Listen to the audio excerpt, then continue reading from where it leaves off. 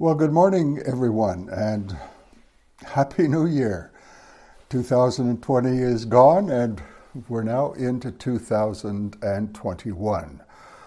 Last year held a lot of unusual and unexpected events, most notably the COVID-19 virus, which is still with us, and probably will be with us for a good part of this year. We are thankful to God for the vaccines that are coming out, and hopefully this will end this virus eventually, or this pandemic. And we're thankful to God for that. But whatever happens, we know that as Christians, our times are in His hands, and He cares for us, He's provided for us. And as the events of history come and go, the one constant is God, our Heavenly Father, Jesus, His Son, and the Holy Spirit, ever present with us. Now, throughout history, great empires and civilizations have come and gone. Some rose to be very powerful empires lasting for a few generations or a few hundred years, and then they fall and disappear. And you see that a lot in the Old Testament, but since the time of the New Testament to the present, the same holds true. And the reasons for this are many, and they vary within one civilization or one period of time to another. But one of the greatest civilizations of all, from the time of the beginning of the New Testament until now, was the civilization of the Greeks. Now, the Greeks made very important contributions to society. They emerged as a nation that was really quite unique. They were given over to philosophy and to trying to figure out what life means. They contributed a lot to mathematics, to astronomy and medicine. They really accomplished quite a great deal. They also introduced ideas of democracy and a government order, things that hadn't been around in previous times.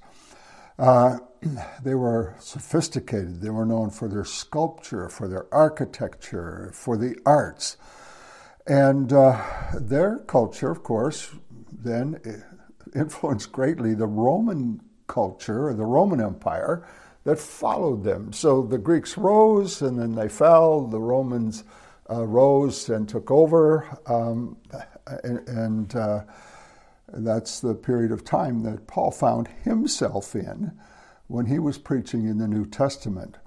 And of course, the same would be true for Jesus. Greek culture still had great influence in the world, but the predominant power at that time, the time of Jesus and the time of Paul, was the Romans.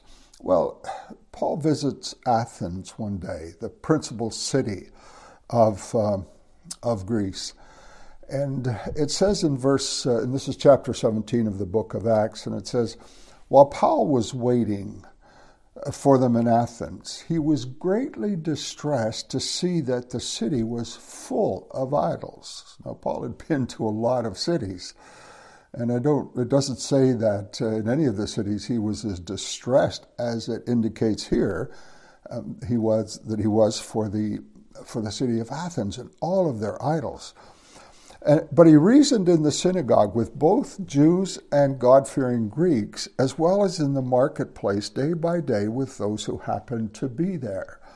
Now, the synagogue is a Jewish teaching building where the law was read and it was taught by rabbis. But here in Athens, it seems that this synagogue was taken over by the ideas of Greek philosophy, including the idolatry. And so Paul reasoned with them in the synagogue, in this place where Jewish tradition and Jewish law would have been understood and read and presumably practiced. But he's reasoning with them about idols. And then he goes to the marketplace where people were just coming and going, and he was talking to them about all of their idols. And it says, a group of Epicurean and Stoic philosophers. As I said, the Greeks were really given to philosophy, trying to figure out the meaning of life. And there were two completely distinct groups of philosophers. One was the Epicureans. Now, they believed that life was a party. The whole purpose of life was to be happy. And so it was kind of like an eat, drink, and be merry happy kind of philosophy, because we're only here for a while, so enjoy life while you can. On the other hand, were the philosophers known as the Stoics, and they believed quite opposite. They were very austere, very sober-faced and sober-minded, and they believed that morality was the primary issue of life. And so they lived very rigid kind of lives. And so Paul began to debate with these groups of people, the Jews and the Stoics and the Epicureans and other philosophical groups. And some of them, after listening to him for a while, said, "What is this babbler trying to say?" So they referred to him as a babbler. Now, interestingly, Paul was an extremely brilliant man. And his writings in the New Testament are still considered some of the greatest logical presentations of a case. The book of Romans is even used in teaching lawyers how to reason and argue, and that's still so Paul was very, very, very smart, very intelligent, and yet these people, considering the things he was saying, said he's a babbler. He's just going on and on and on. And a babbler was considered by them to be somebody of very little education, with very little knowledge, and you couldn't really decipher exactly what they were saying. But then it says, some of them asked or remarked, he seems to be advocating foreign gods. So obviously, Paul was talking about gods, and they understood this had to be plural because they believed in many gods. The city was full of idols, each idol representing worship to a god. So he seems to be advocating foreign gods, and they said this because Paul was preaching the good news about Jesus and the resurrection. So there were two contrasting views, two contrasting lifestyles, two contrasting cultures. The culture of the world, which believed in many things, and that of Paul, where Jesus is central, where the resurrection is central. And so he wasn't talking about many gods, he was talking about the good news, the gospel of Jesus and the resurrection. So you have these two contrasting worldviews that were present then and are still present today, of course. In verses 19 to 21, it says, they took him, that is Paul, and brought him to a meeting place of the Areopagus. Now, the Areopagus was an aristocratic council of ancient Athenians. So they were the high-class people, and they formed this council at actually it was a hill called Areus, and so the word Areopagus came from this hill where they would meet for this council to determine things of importance and to debate various philosophies. So they bring him to the Areopagus, and it says, may we know what this new teaching is that you are presenting? They were always looking for something new, a new idea, new philosophy. That's what people in Athens debated. You are bringing some strange ideas to our ears. So there's that contrast again. And we would like to know what they mean. So they're curious, which is a good thing. Then it says, all the Athenians and the foreigners who lived there spent their time doing nothing but talking about and listening to the latest ideas. So they were always philosophizing about the meaning of life. What's a new idea? What What is life all about? So they're really expressing a dissatisfaction, what they had experienced in life up to that time in their lives. So with all of the advances of Greek culture, all of the architecture and the beauty and the buildings that were erected and all the advantages, the advances, the prosperity, it left them empty. There really wasn't a satisfaction, or else they wouldn't be asking Paul for another new idea. What's this new idea that you have? And of course, our world is full of the same today. Nothing really has changed. As cultures and civilizations and empires, nations rise and they fall, the issues tend to always be the same. And they still are today, as I've said. We come to this point in history and we look back at 2020 and we look at all of the disruption that COVID-19 caused and how it's continuing to do so today, and the alarming rate of people who are dying because of this virus. It's just really hard to fathom. Well, we're still left with, not just for that reason, but for other reasons as well, political unrest, the threat of war, the Iranians starting to build or prepare to build atomic bombs. That's just one thing. All the distress and the unrest, the numbers of people that are just stressed out so much because of the times in which we were living. So some things, they really don't change. So it says in verse 22 and verse 23, Paul stood up in the meeting of the Areopagus and said, "People of Athens, I see that in every way you are very religious." So he affirmed them. He said, "I see you're very religious," and that was not a controversial thing. They would certainly agree with him. "For as I walked around and looked carefully at your objects of worship, I even found an altar with this inscription, 'To an unknown God.' So you are ignorant of the very thing you worship. And this is what I am going to proclaim to you." So there's something that you're not aware of. All of your searching, and the whole idea that all of the arts and the culture and all the reasoning and the philosophy, they had left them empty. So they concluded, well, there must be more than us. There must be superior beings. And so they started to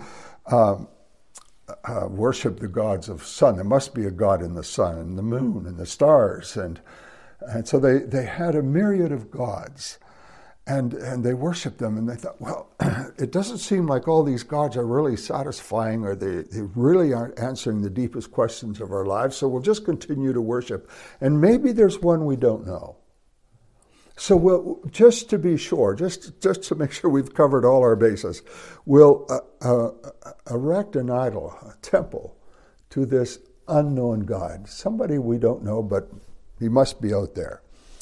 So the interesting thing is that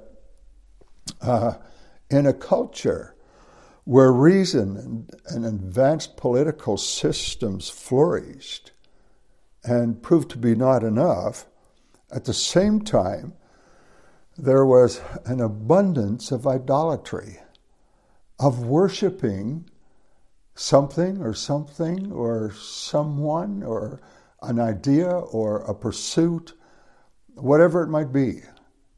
But idolatry abounds where there's emptiness in the human heart. Well, to the unknown God, and he said, I will proclaim him to you. So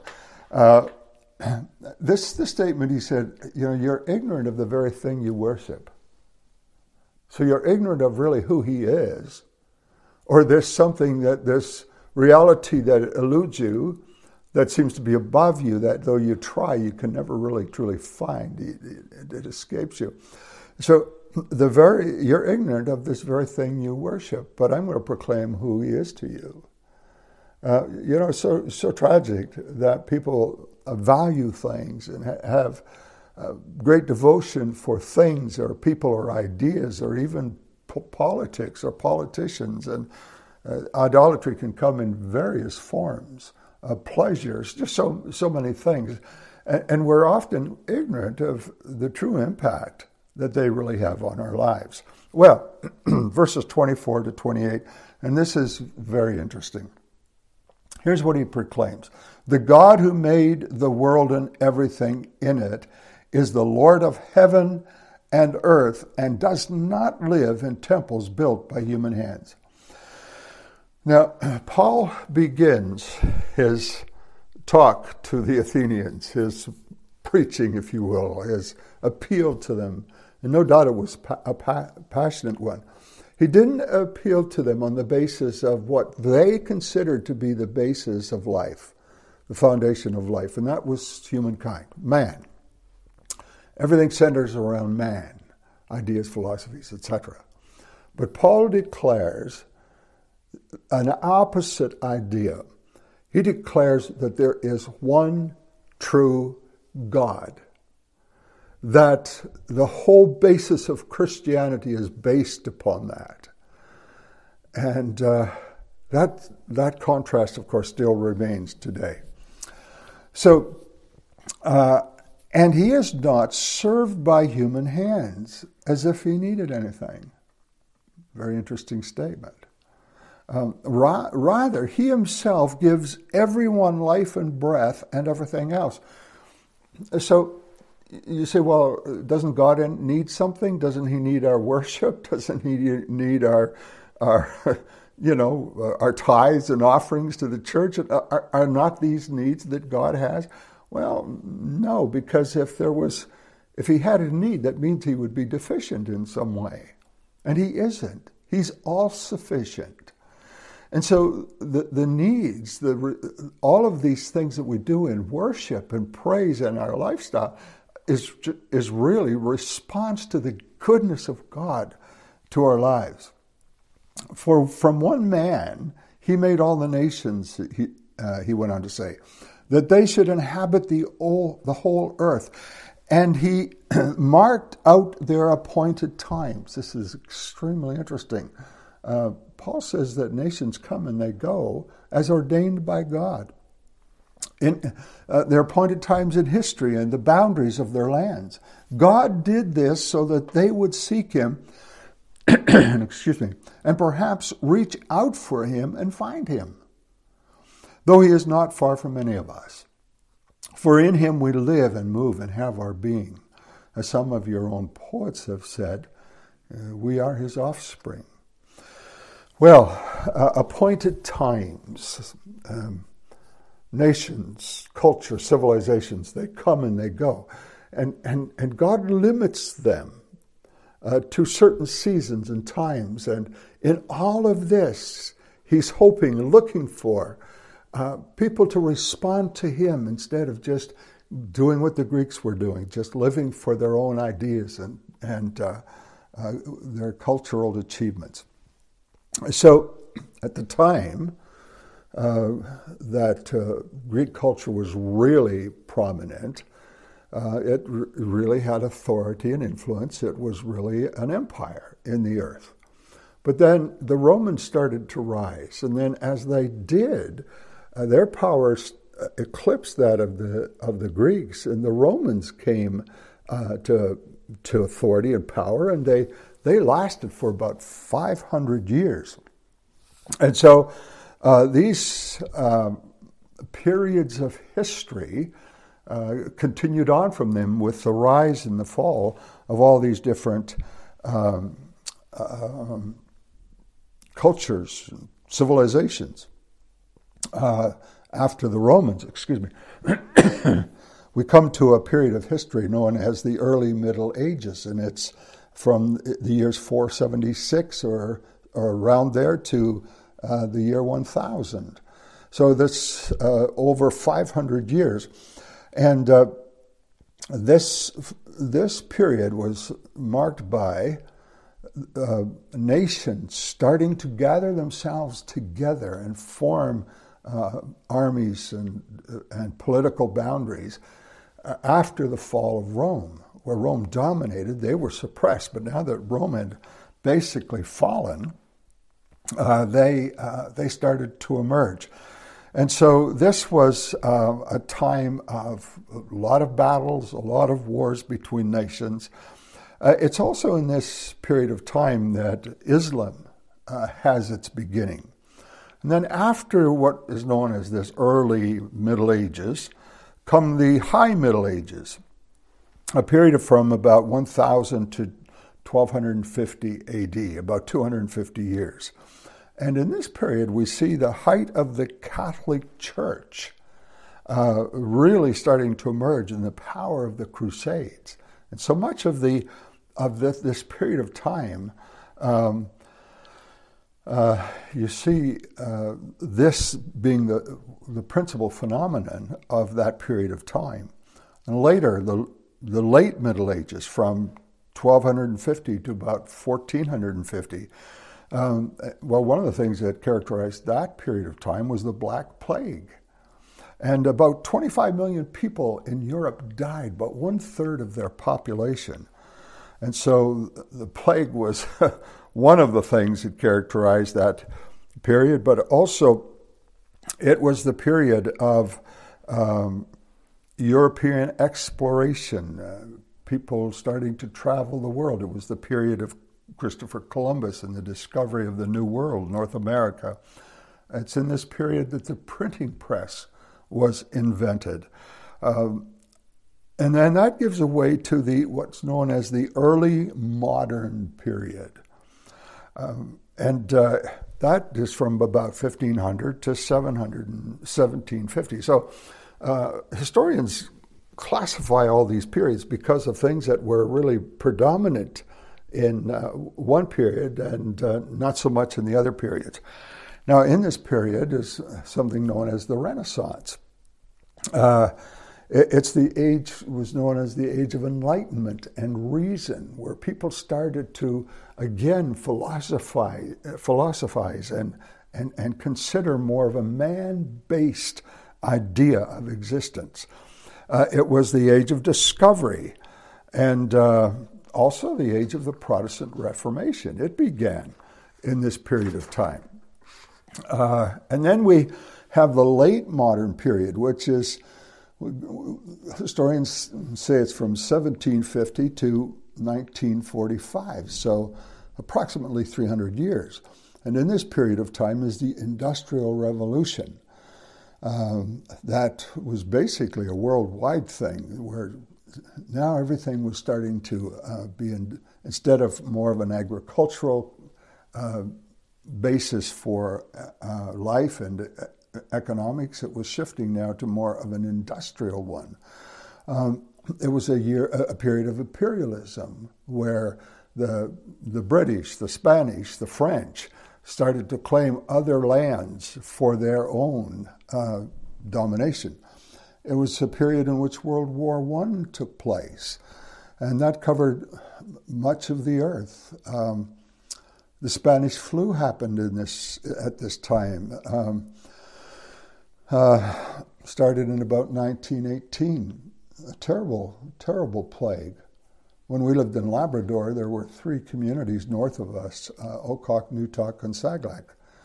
And back in the time of the Spanish flu, those people would only get mail once or twice a year and supplies from outside about the same time. These were Inuit communities that lived fishing and trapping and hunting. And so after, I guess it was 1919, 1918, I'm not sure which year, whenever it was possible to travel up there again after the ice would have made it possible for boat traffic, they came and found every person in those communities dead. All they found was the skeletal remains in their dwelling places. So the Spanish flu was incredibly affecting during that period of time. Also in that period came the Roaring Twenties, a great time of economic prosperity, and then right after that, the Great Depression, which led into then World War II. So these were these were terrible things that happened during that period, as well as good things. And you can see the commonality of all of that as it's been described by historians. And now we're in what is called the contemporary period. It's seen as the newest stage of world history. And what's it known for? Well, after World War II, life started to take on, as far as the politics of the world was concerned, something called the Cold War, the rise of communism and the threat of atomic bombs, and of course the idea of democratic nations in stark contrast to communism. So also this period has been known as the space age, where now we are doing space travel. It's known as the information age, especially with the advent, the rise, the creation of the computer, which goes back just to the early 70s. And we also, of course, have our own plague, similar to the Spanish flu and the Black Plague and other pandemics that have happened throughout world history. We have our own. So in all of these periods of time, the scripture says, Paul said, with all of these differences as nations and histories and boundaries, they come and they go. God has one purpose. He allowed certain things to happen. He didn't create them. He didn't create the wars, but he allowed them to happen for nations to come and nations to go. And he did this, and notice it states his clear purpose in verse 27. God did this so that they, that is the cultures, the nations, they would seek him and perhaps reach out and find him. So here we find the heart of God, the longing of God for his lost creation, for whatever period of time it was civilization that was lost to him because of sin that began with our first parents, with Adam and his wife. Well, he still longs for us to reach out to him, to find him, to look beyond all of the ideas and the new things and the advances and which are happening at unbelievable rate today. And so many things change, and they change so fast and so often. And just so many technologies. And, well, as you know, it's just really hard to keep up to it all.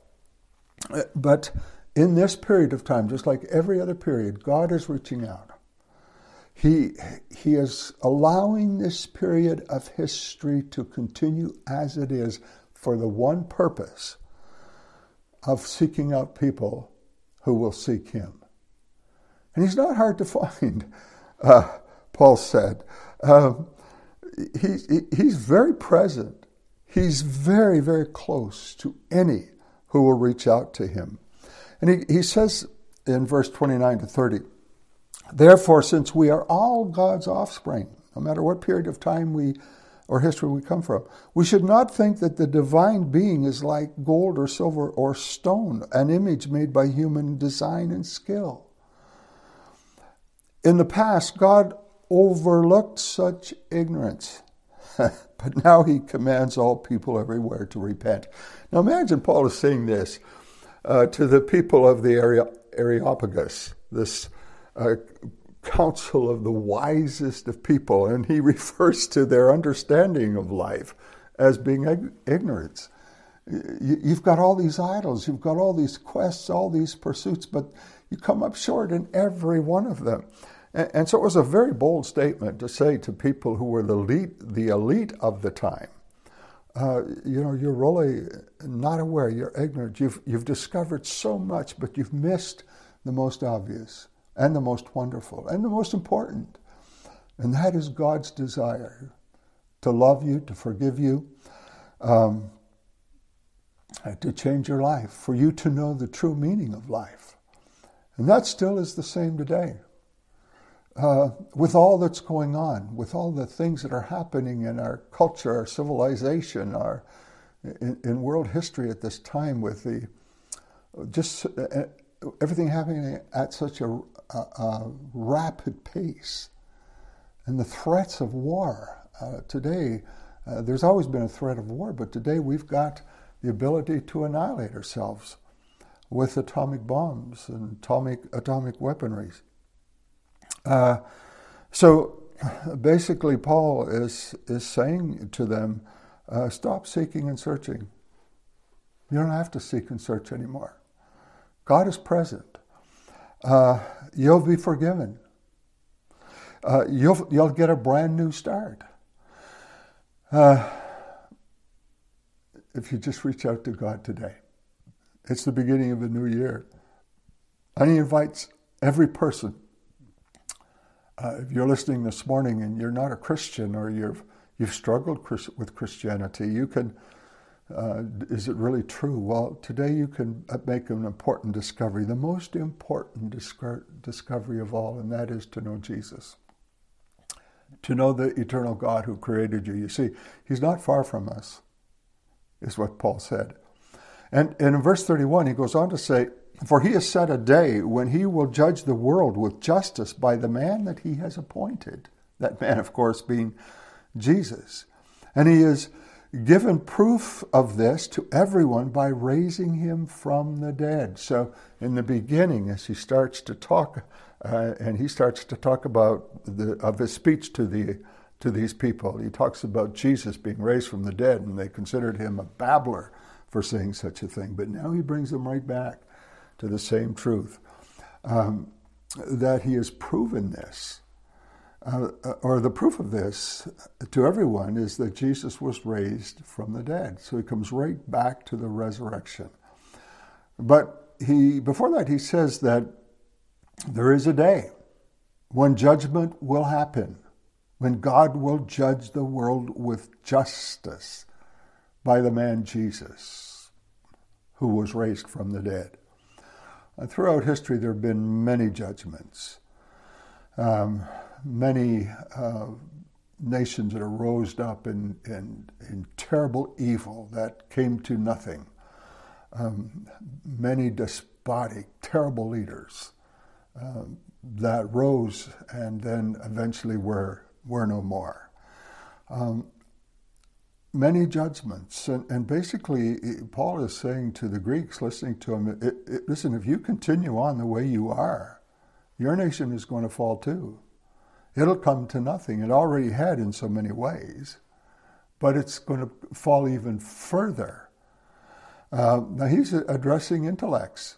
He's addressing the people who were known as the smartest people, and he's saying there's a set day. There is a day when he will judge. A day is coming, an appointed day.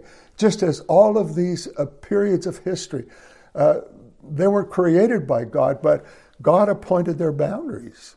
He appointed how far they could go, and when he would put a stop, or when other things would come to pass that would displace them in so many ways. So there is a set day. And he's going to judge the world with justice, of course, which is opposite to injustice. It's opposite to unfairness, opposite to the privilege that some people have when it comes to law, opposite to the prejudice, to the racism, to all the things that so define us today. Justice that is equal for all, and it's based upon the man Christ Jesus. What have we done with Jesus? He's not going to judge us so much for the sins we've committed as he's going to judge us for what we've done with Jesus. Once Jesus comes into our life, he forgives us our sins. He remits them. So in other words, he pays the ransom, the price, to cancel the sins. And so he gives us a brand new life. We become new creations in him. So ultimately, on the day of judgment, God will judge us. He'll judge you and he'll judge me on what we've done with Jesus. I pray that today you will put your trust in him, the proclamation of the resurrection, which was so different than the civilization of the Greeks. They were speculations after speculations. Maybe it's this idea or another new idea will come and we'll wait for it. Paul didn't speculate. He was certain. He was clear. He based what he believed on the Word of God. The resurrection of Jesus Christ. It's the only hope for the world. Not philosophy, not the latest idea, but Jesus, about God, about the Bible, about the Holy Spirit, about the cross where Jesus died. These are the certainties.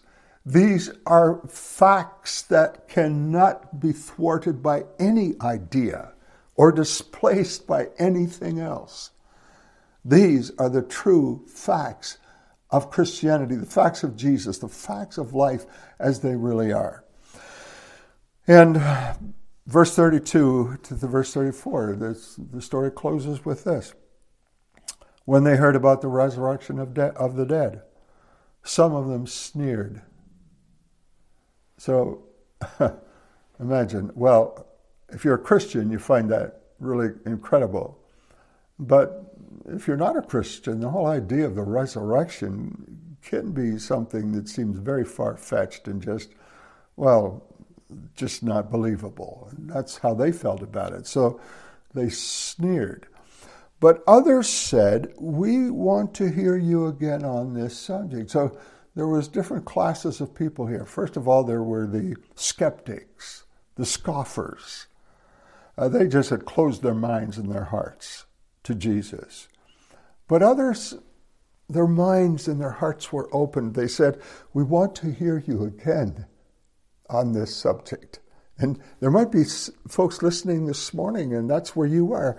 Well, I've heard about Christianity and about Jesus and about his church, and I know Christians, and I'm not sure, but I want to consider it more. Well, God bless you.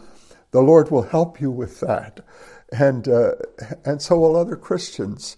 You don't have to go that route alone. There's support and help for you if you want to know more about Jesus. At that, Paul left the council. So this whole council at the Areopagus, he leaves them. But some of the people became followers. So here's this third group of people. First the scoffers, then the seekers, the searchers, those who weren't sure about what they had heard. And then imagine, in just that one discourse, among all of these intelligentsia folks, if you will, among them, some became followers of Paul, and they believed. They put their faith in Christ. They trusted him. And among them was Dionysius, a member of the Areopagus. So here, this brilliant man, part of this, as I say, intelligentsia, he was really up there in Greek culture, Greek society, Greek civilization. He became a follower of Jesus with just that one encounter. So there was something of the Holy Spirit's presence around Paul, that the very atmosphere penetrated, hearts that were open. And Dionysius says, yes, I'll be a follower of Jesus. So all of the idolatry, all the temples that are here, all of the philosophical ideas, and you know what? I'm going to let all that go, and I'm going to become a follower of Christ. Oh, what a wonderful, wonderful thing. And people still do that. And then it says, very interesting, also a woman named Damaris and a number of others. A woman named Damaris. Now, it doesn't say anything about her status. She wasn't a member of the Areopagus. She had no apparent notoriety in the city, good or bad. She was just a woman named Damaris. No doubt, with the number of others, there would have been women included in that number. But why send her out Damaris? Well, you know that her name literally means heifer, a little one, somebody of no consequence. So from the highest in the esteem of others to the lowest. With God, there's no difference. Every person is alike. And so where we might applaud the man Dionysius, we might overlook the woman Damaris. But God doesn't. And really, neither should we. There's no status in the kingdom of God. No status of one person being better than another. At the foot of the cross, we're all equal. And the glory of this new year is not the glory of maybe this pandemic will end because we have antiviral inoculations available. As important and as good as that is, and will be, I'm sure, that's not the future that we really embrace. That's not really the hope. That's not really the drive that keeps us going as followers of Jesus. What matters is, it is God who has created. He's given us His Word. He's given us His Son. These are certainties. Jesus is the living Word. He abides forever. Our future, our eternity, rests upon that wonderful truth. And the gospel, the good news, based upon the resurrection of Jesus, where He triumphed over sin, over death, and over hell, gives us a glorious hope. There is a day coming that leaps off the page of the scriptures that we've read this morning. And if you know Jesus, you're ready for that day. I'm going to pray in just a moment, and then right afterwards, Greg Zentner is going to lead us in communion. So if you're watching by Zoom, of course you are, if not by Zoom, but by YouTube, and you are if you're listening this morning on your TV or computer screen.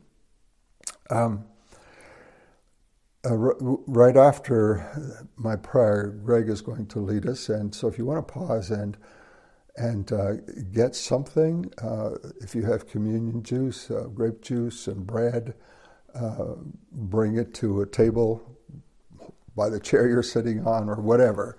You can gather your family around the table and partake of communion together as Greg leads us. The truth is that God does love you. He cares for you.